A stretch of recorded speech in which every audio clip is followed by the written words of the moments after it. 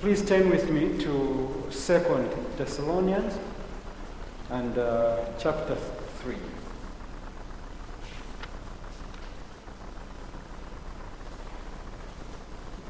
We'll read from verse 1 to verse 5 again. Finally, brothers, pray for us that the word of the Lord may speed ahead and be honored, as happened among you, and that we may be delivered from wicked and evil men, for not all have faith. But the Lord is faithful.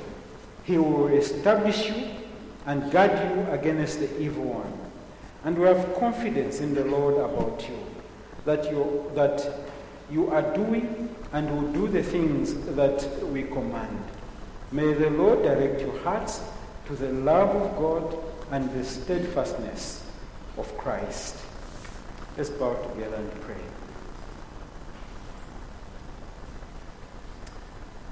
Oh God, we want to thank you that we can gather together and immediately acknowledge what you have done for us in our Savior, the Lord Jesus Christ. What a great blessing and a joy this is, oh God, to know you in this way. And also to be in eager expectation of these blessings that we receive from you. And to know, God, that you haven't left us here as orphans. You have left us the witness of the Holy Spirit and also his work in our hearts, and also the very witness of your word and what we're able to derive from it.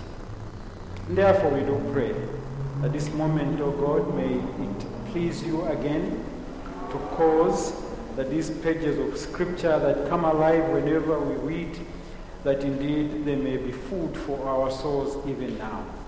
And so attend to me that there may be no error on my lips, and also attend to these my hearers, O God, that indeed they may be the people whom you will speak to, even through this.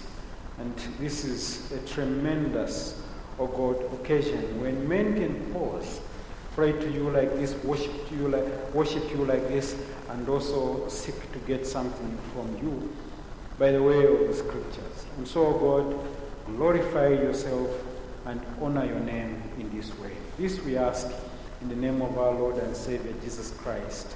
Amen.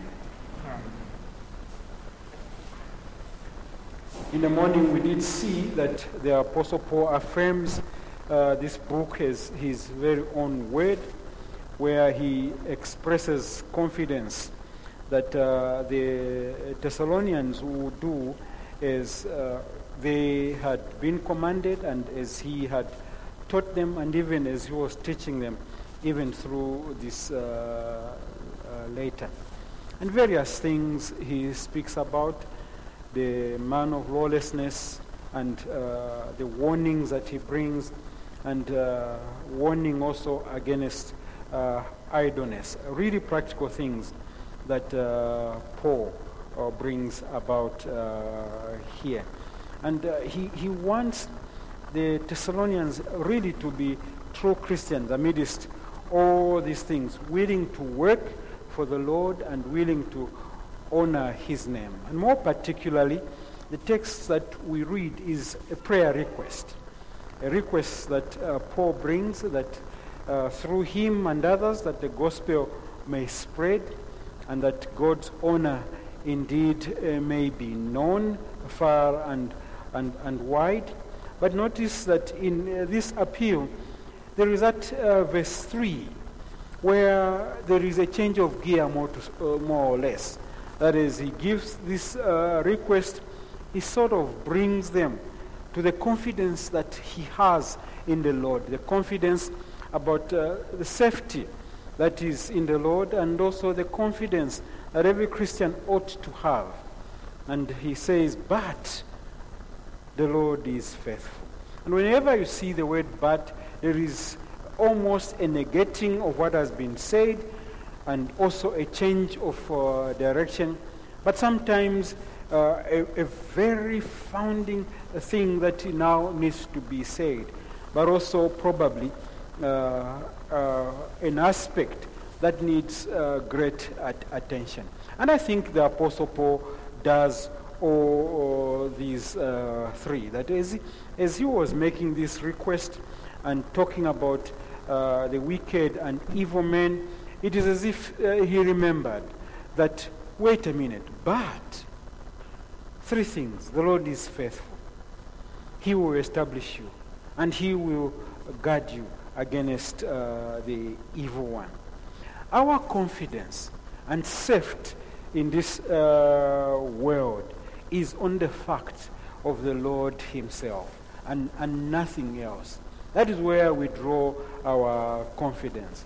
Without the Lord, our salvation is nothing. Our salvation is not there. Without the Lord, our walk in this world is impossible.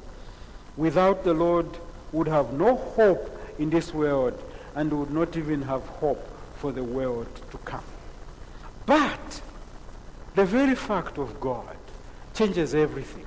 The very fact of what God has done in the Lord Jesus Christ changes everything and gives us that great hope that continues with us. And this is what propels us all the time. It is the Lord. And therefore, as we consider this text together, but the Lord is faithful, he will establish you and guard you against the evil one. You notice that this is really the fulcrum of the prayer request that the Apostle Paul gives. And when you read it, it's more or less that the Apostle Paul would have gone on and on. But having said that, he says we have confidence in the Lord. We have confidence in the Lord in this very fact. But you notice the Apostle Paul, his confidence in the Lord, he says it's about you. And doing, and we will do the things that we command. And the very context of the text gives a direction of what this confidence must do to us. And I must immediately mention it, because this is what the text does. The very context suggests that there is an objective direction of the safety that we have in the Lord. It is our very obedience to God, our very faithfulness, and also our very service to him, and our very aspect of that which defines us as Christians, that our Christian daily living must therefore point to the fact that we live in such a way that we are all the time expressing our safety in the Lord, our confidence in the safety that he has provided for us. And that expresses itself variously in the way we live our Christian lives. And all the time when you find Christians living very useless lives, it's because they don't know what they have in the Lord Jesus Christ. When you know what you have in the Lord Jesus Christ, it just changes your outlook to life. When you know where you are going, you will not live as one who is of this world. And when you know what is behind you, you will know how to live your life. There is a saying in our language which really means that a person who speaks with great confidence must know the confidence that is at his home. And in other words, what you are in society somehow depicts what you are and what you have left at home. And I think it's true for us as Christians that what we are and how we live our lives generally is a reflection of what we know of ourselves as Christians, and also a reflection of what we know of God. If you know your God, you will live like a person who knows his God.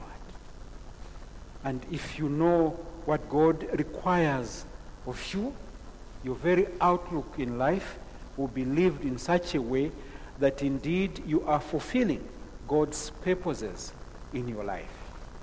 And if you know that your life is not really yours, you will therefore live your life to satisfy the one who owns your life. Don't we say to our children when they are going out there, don't we always say to them, remember where you come from? Isn't there a saying in this world that charity begins at home?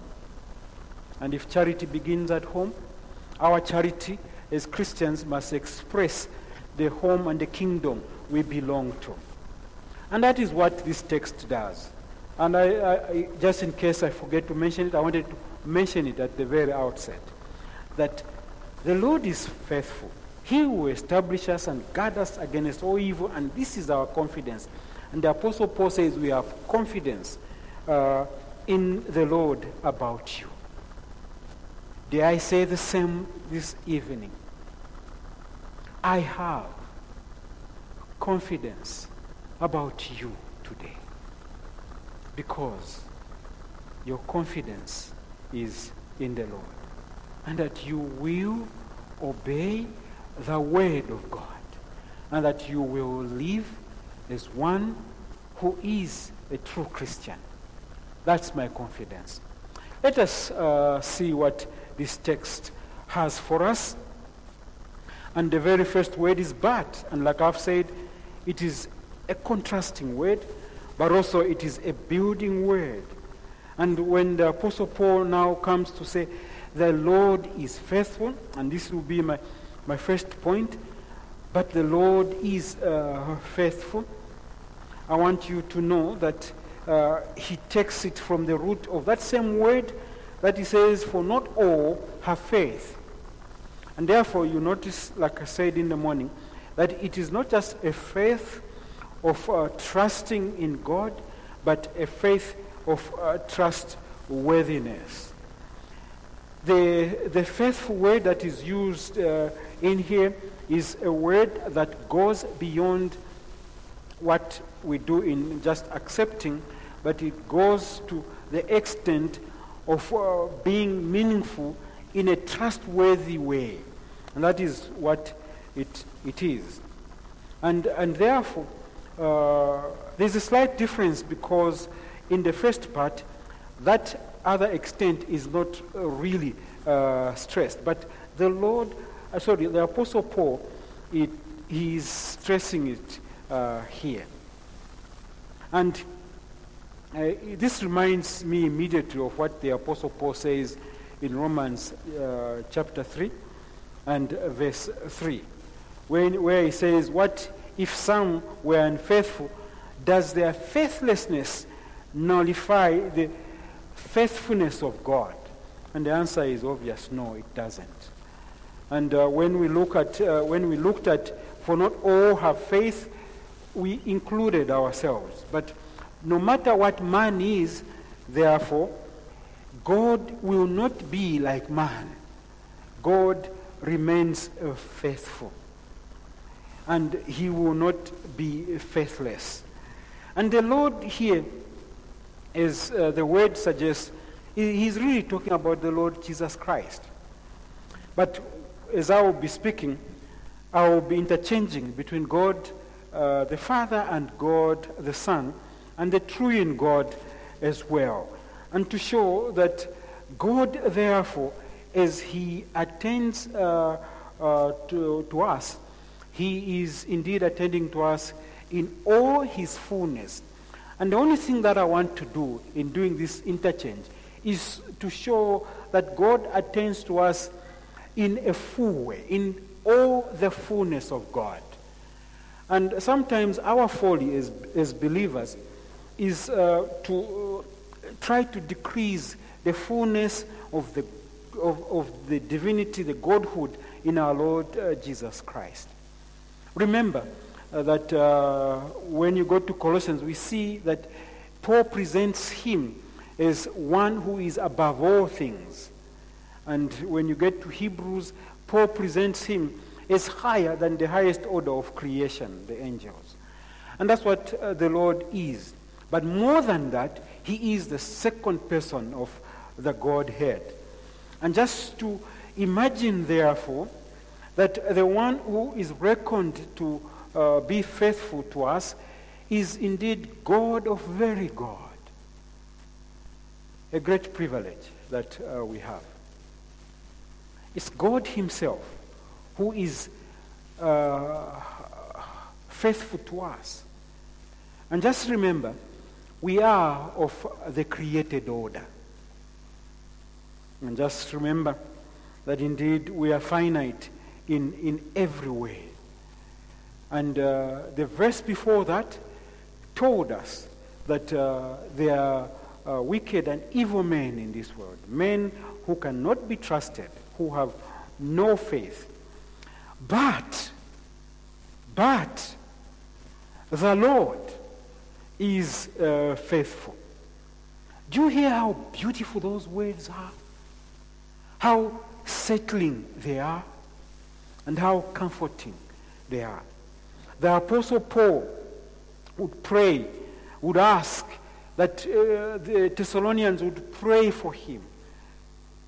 And as he indeed asks this, he looks at these people and sees that he, together with them, have got something common.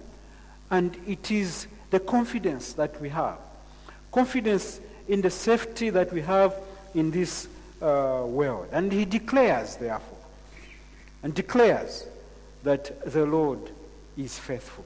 Do you notice that he doesn't go into explaining many things about the faithful God? The Apostle Paul is one, when you read his letters, that he is indeed meticulous in detail. He is meticulous in explaining and wanting to really get to the ground of all things. This one, he declares, and he ends there. But the Lord is faithful. And in my Bible, the ESV, there is a full stop. And he wants to really just make all of us see the magnitude of the statement that he makes. It's huge. That God himself would indeed attend to you, attend to me, with all his faithfulness. In other words, the real meaning of this is this, that God, and hear this, God attends to you with all his Godhead. That is a tremendous thought. It blows our minds. We can't even begin to fully comprehend it and package it properly and put it in our heads and be able to come and fully explain it. We can't. And that's why the Apostle Paul just makes it as a statement, distinguishing it from the men that are in this world. But all the while remembering that we are in this world. But he puts it to us. Christ Jesus is faithful. And your security is the fact that this one, who is your Savior, he first demonstrates his faithfulness to us, that while we were yet sinners, Christ died for us. And God himself demonstrates also this, that indeed he took our sin and laid it on our Lord Jesus Christ, he who knew no sin, and was punished for it.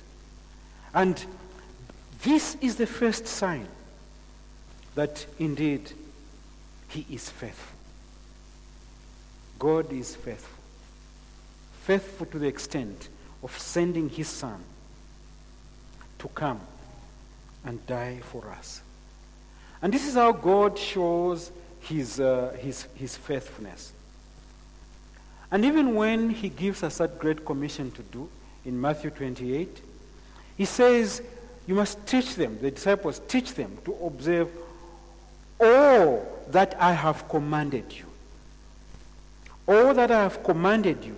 And behold, I am with you always to the end of the age. And what is he saying when he says, I am with you to the end of the age? He is saying, I will be faithful on my part. I will be faithful to you. How long? To the end of the age. And what is the end of the age? You will not be able to answer that. But it is interesting that he makes mention of his faithfulness and makes mention of the fact that we are to teach them to obey and to observe what the Lord himself commanded us.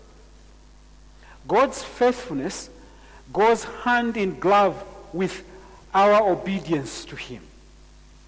God's faithfulness goes hand in glove with who we are in this world. And therefore, whenever you think about his faithfulness, and when a declaration like this is made, that the Lord is faithful, think therefore that he is calling you to be faithful in the same way, and to be faithful to him and not to any other. He is calling you to be faithful to him. Hebrews chapter 11, verse 8 it is, in speaking about Abraham and his faithfulness, says this: by faith, Abraham, when he was called, obeyed by going out to a place which he has to receive for inheritance. And he went out not knowing where he was going. We want to speak of Abraham's faithfulness and of his faith, but not what Hebrews says, therefore. That Abraham's faithfulness and his faith was tied together with obedience. He obeyed God by going out. Later on, he therefore says in Hebrews 11 verse 19, the writer says, consider that God is able to raise people even from the dead, from which he also received him back as a type. And still talking about the expression of Abraham's faith when he laid his son there in obedience, and God stopped him. And the record, therefore, in speaking about that, the record is that God is able to raise far more. And that should tell us something. The Lord Jesus Christ, when Philippians speaks about his humanity, he says that being found in appearance as a man, he humbled himself by becoming obedient to the point of death, even death on a cross. God showed his faithfulness in so many ways, therefore. But here is the very apex of obedience. Jesus Christ obeyed, becoming obedient to the point of death. God's faithfulness leads us to see to what extent we need to obey God. The extent to which we need to obey God is to the point of death. So that declaration that the Apostle Paul makes when he changes gear in his prayer request, and he says, but the Lord is faithful, is a declaration that seeks to bring us close to God in terms of our very character. That our character must show something of God, therefore. And this, friends, is indeed our testimony. But more than our testimony, this says our very description. And more than that, it points to our obedience.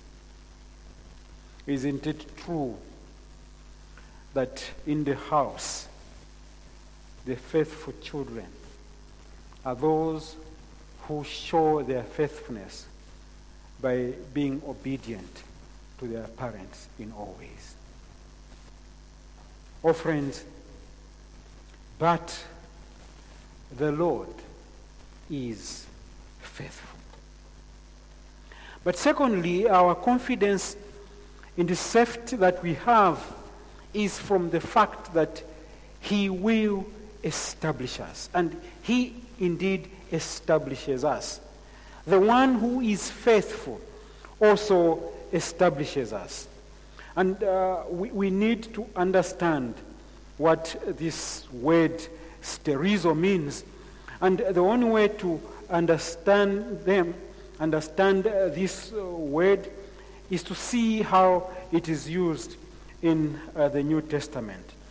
And I would like us to go to a few texts and see what the Bible says, and I think that way we'll be able to see clearly what this word means. Then I'll proceed to just say a few things about this. Look with me first of all then to Luke and chapter 9 and see that this word was used there as well.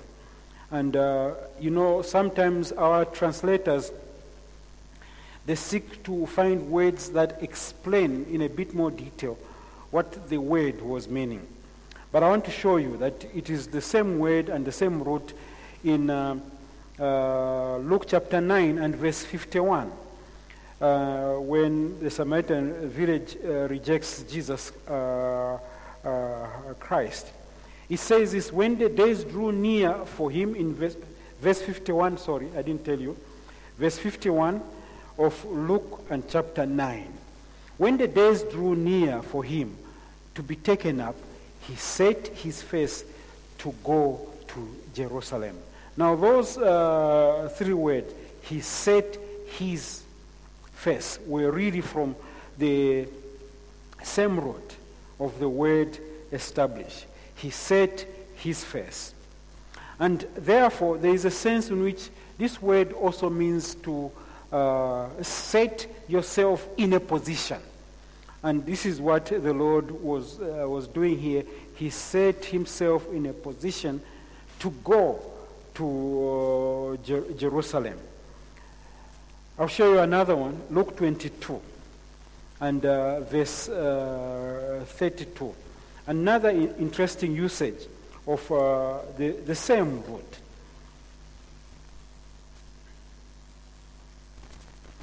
When Jesus foretells Peter's denial, he says this in verse 32 of Luke 22.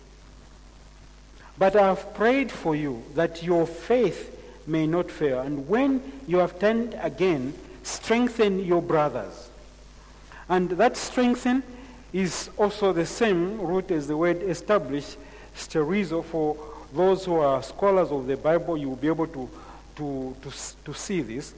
And therefore, it is about indeed being settled and being steadfast and confirming others in the same direction. And that's the word strengthening there, and that's the sense in which this word is used.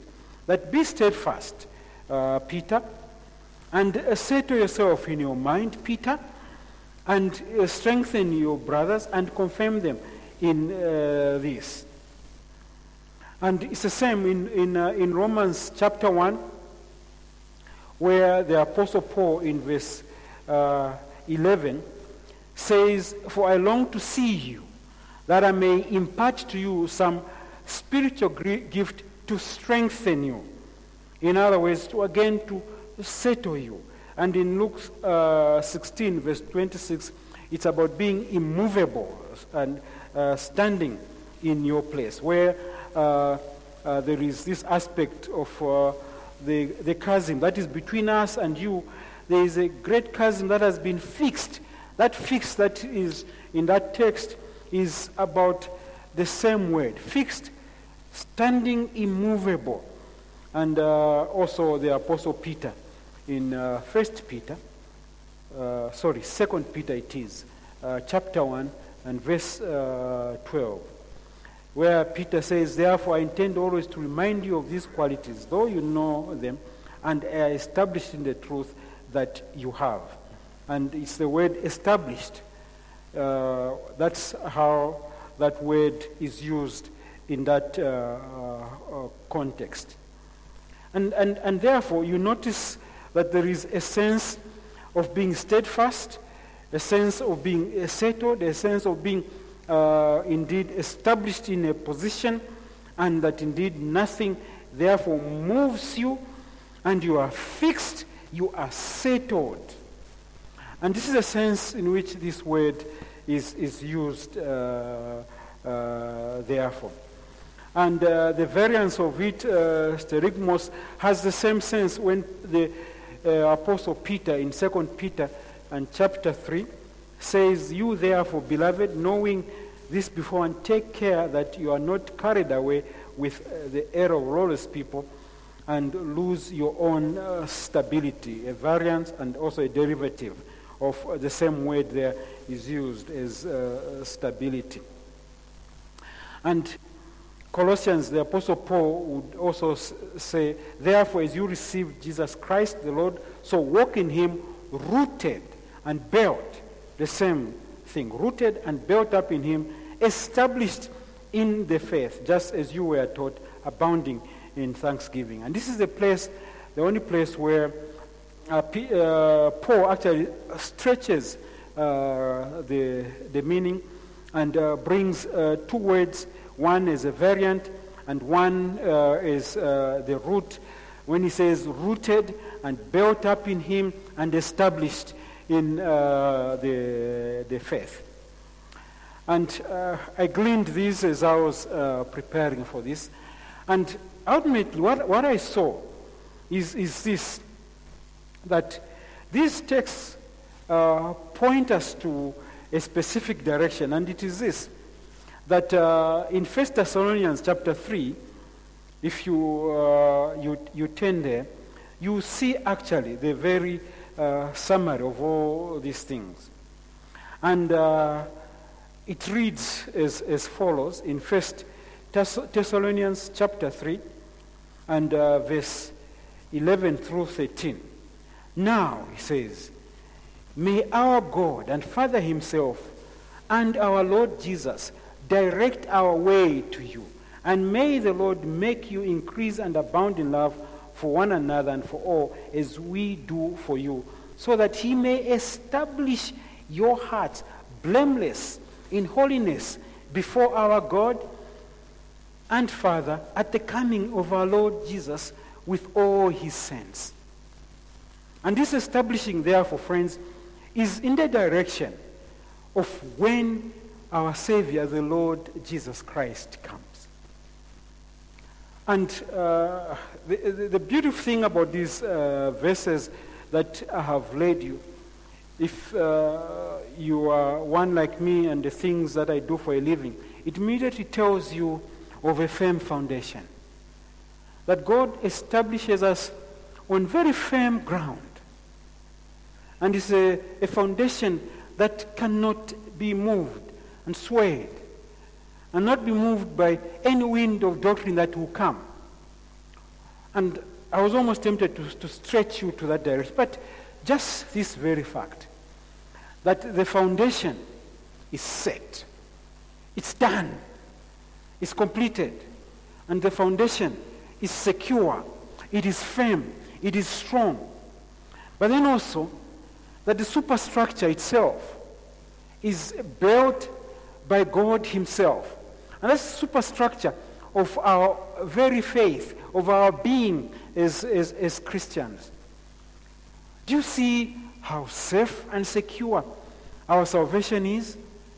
But more than that, how safe and secure our walk is.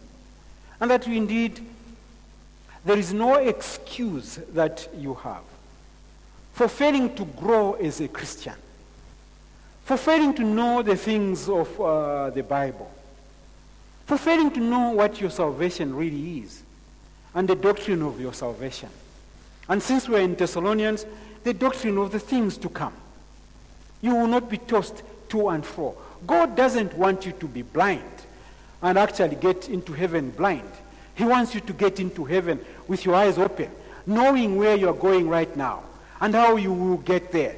It's a beautiful place where we are going, but also more beautiful is how God himself is taking us there. And what the Lord is doing in us to change us from one degree of glory to another, all the while at the coming of our Lord Jesus Christ, that indeed we may be presented before our God and Father, really blameless and in holiness as we will stand.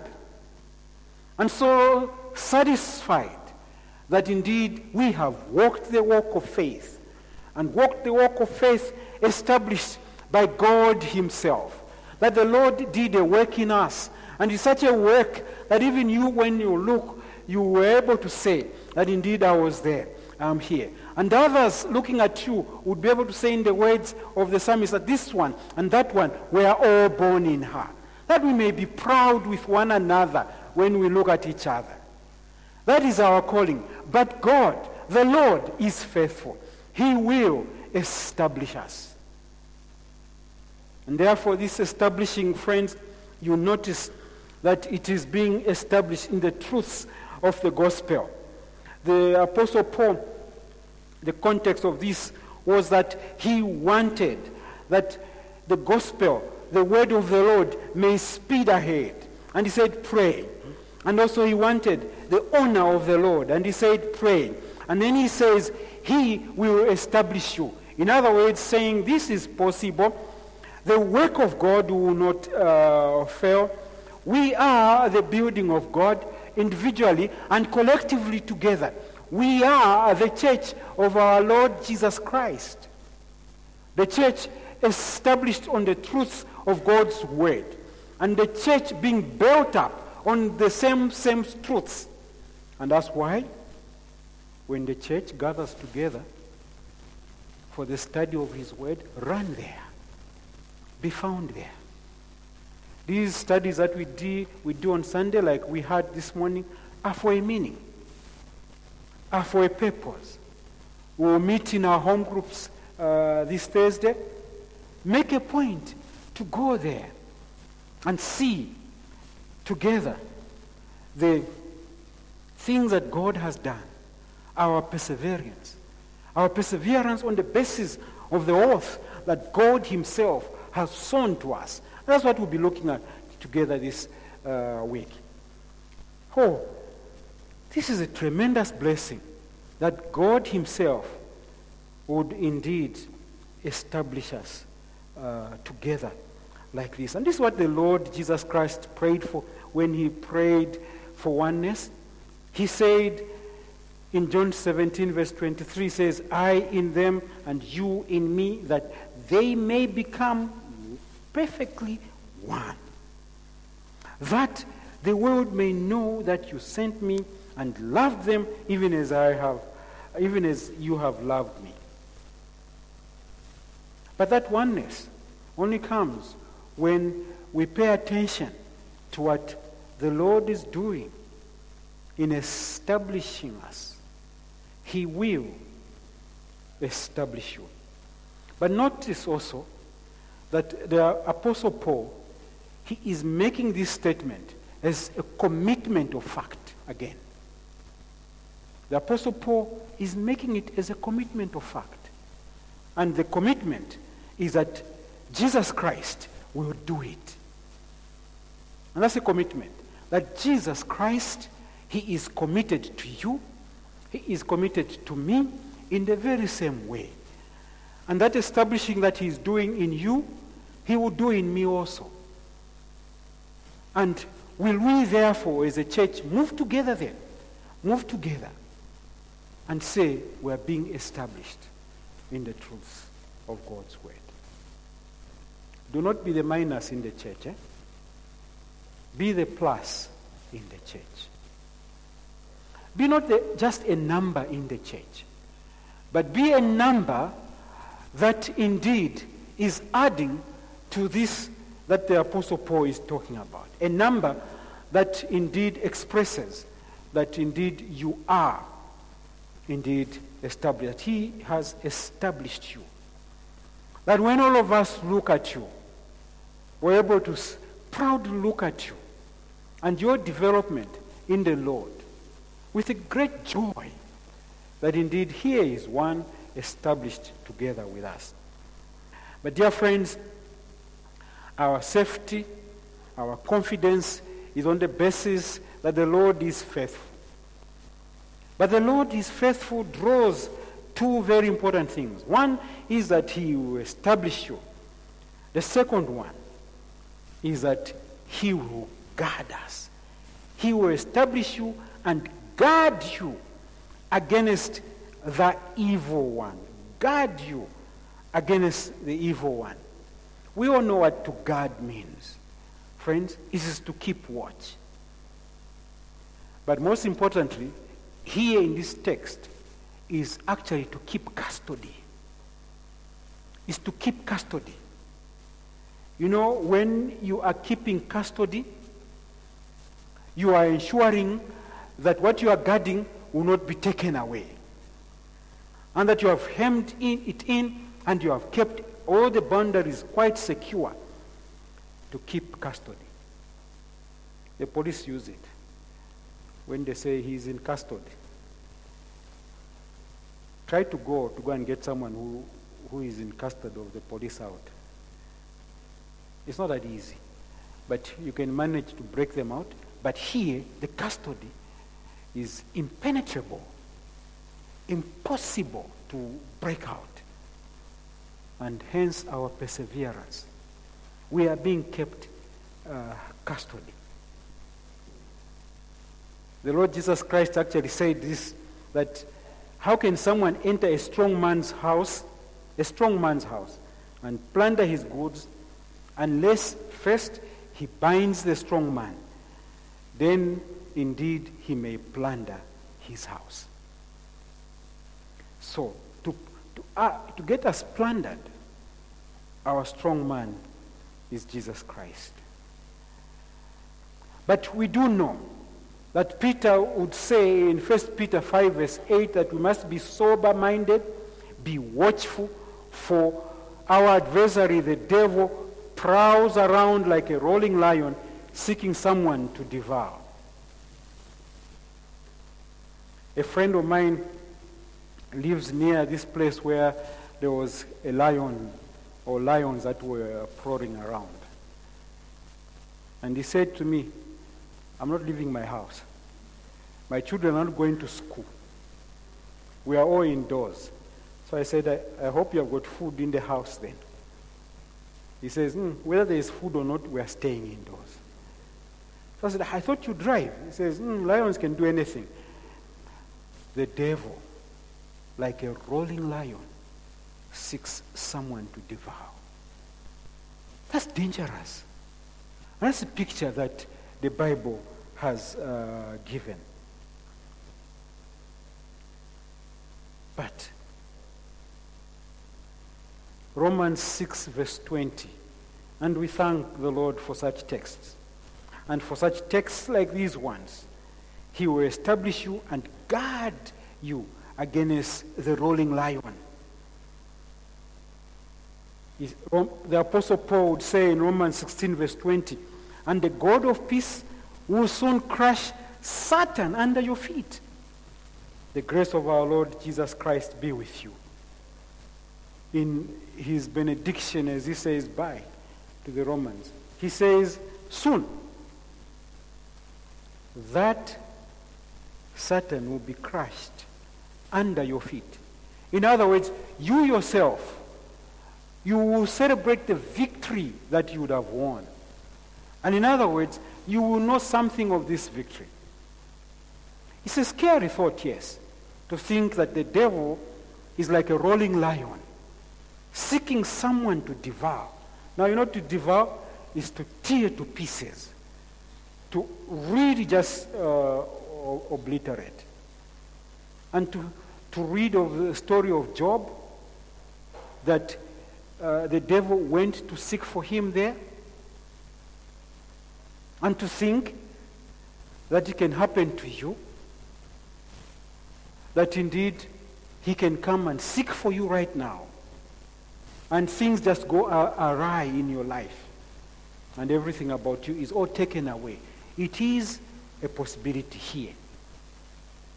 But all the while, what you read is that indeed your soul is safe and secure in the Lord. God will protect you. And as we read Romans 12 earlier on in our service, I'm sure this thought was coming to you when we read together in Romans 12 verse 17, that then the dragon became furious, not angry, furious with the woman, and went off to make war on the rest of her offspring.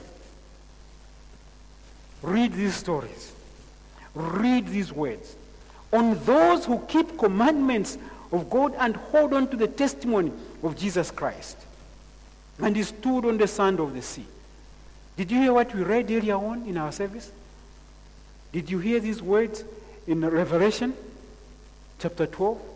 That indeed the dragon became furious with the woman and went off to make war on the rest of her offspring. But notice what the text says further. It is those who keep commandment of God. Didn't we see earlier on that the faithfulness of the Lord teaches us immediately obedience to God, keeping his commandments, keeping his word? Here it is. Those of you who are like this, therefore, the dragon is furious with you. The dragon has come off to make war with you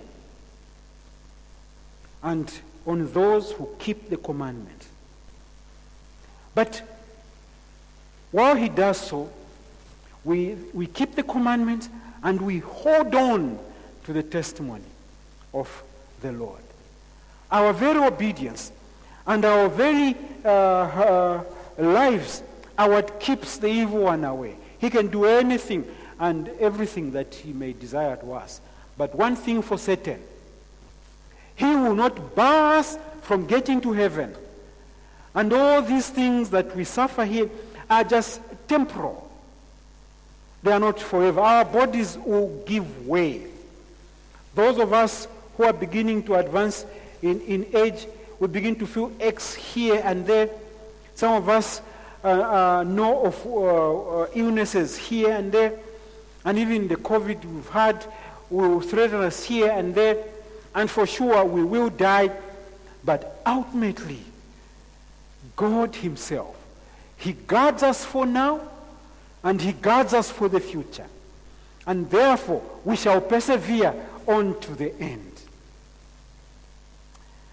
This, therefore, means actually the Lord is guarding us in an effective way.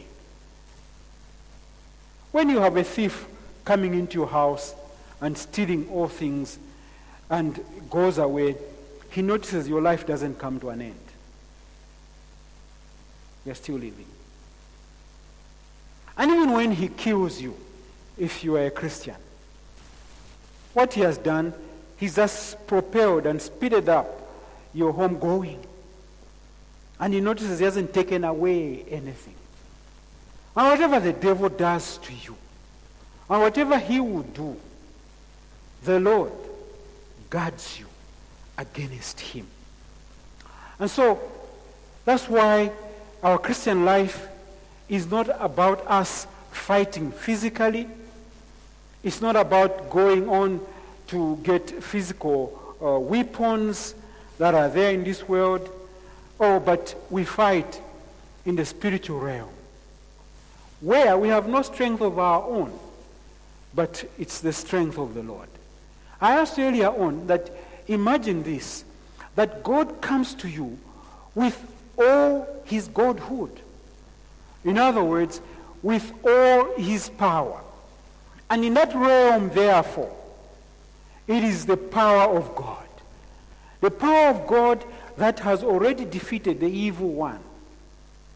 And actually, therefore, the power of God that guides you through this life that we live that guides you to be able to stand your ground and be able to say, "Get thee behind me, Satan." And using that as an example for yourself. To be able to stand that your spiritual life can actually be built up. To be able to stand that you can be transformed. To be able to stand that indeed in time we can be able to say, "That is a strong Christian." Be able to stand to the extent that when we look back at your life, we are able to see all the while, when you go through all these turns and so on in the world, the difficulties that are there, in times when you have plenty, in times when you have nothing, in times when you are really struggling, if you are at school, struggling with your studies and struggling with life generally, we're able to see somebody who is guarded, somebody who has been established, somebody who knows that God, the Lord, is indeed faithful. Oh friends, with all this that I've said, we all now see and know that God himself is the one who fights for us. God himself is the one who establishes us. He's the one who protects us from the wiles of the evil one. And we can thus continue praying these things. And even when things do not seem all right, there is a thought that makes us to have our proper eyes of faith. When we remind ourselves that with all these things, there is that but, three-letter word that leads us to see that God is faithful.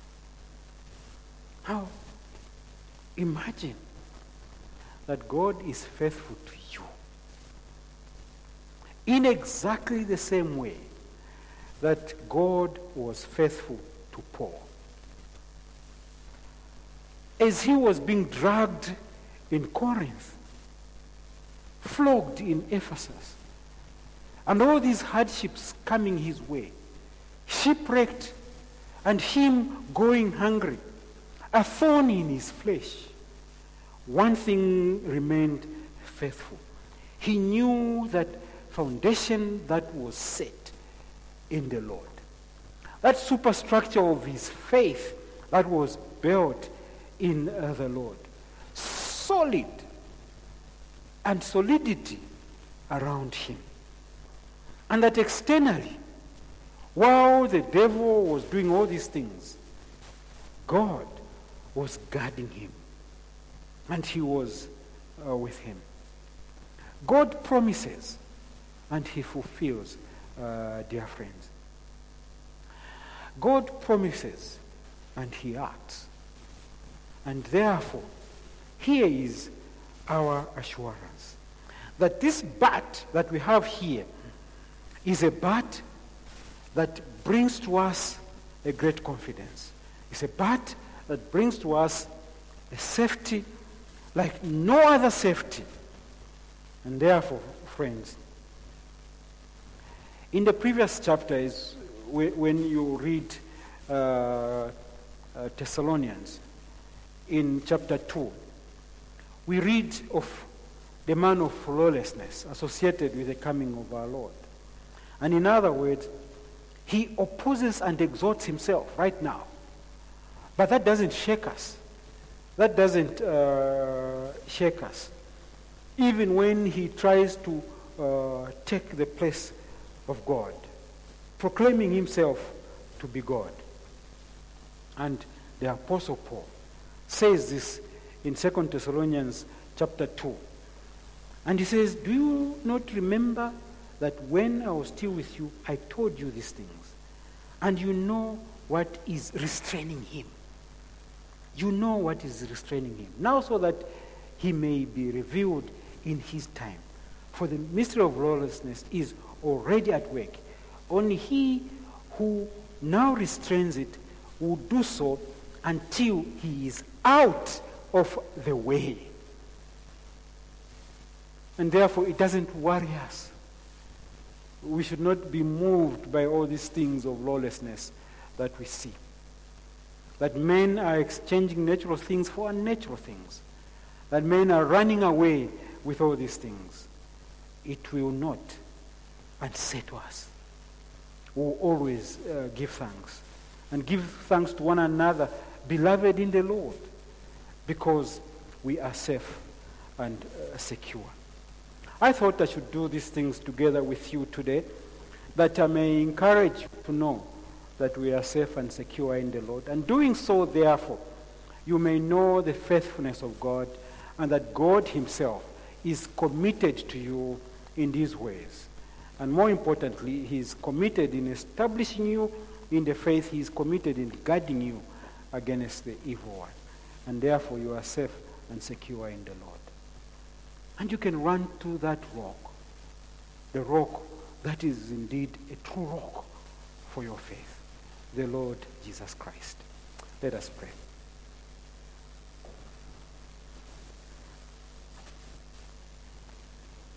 Our Father, may these thoughts encourage us, O God, and cause them to be riveted upon the tablets of our hearts, that indeed we may know what we have in the Lord and what God himself you are doing for us, and that indeed you are faithful and committed to us.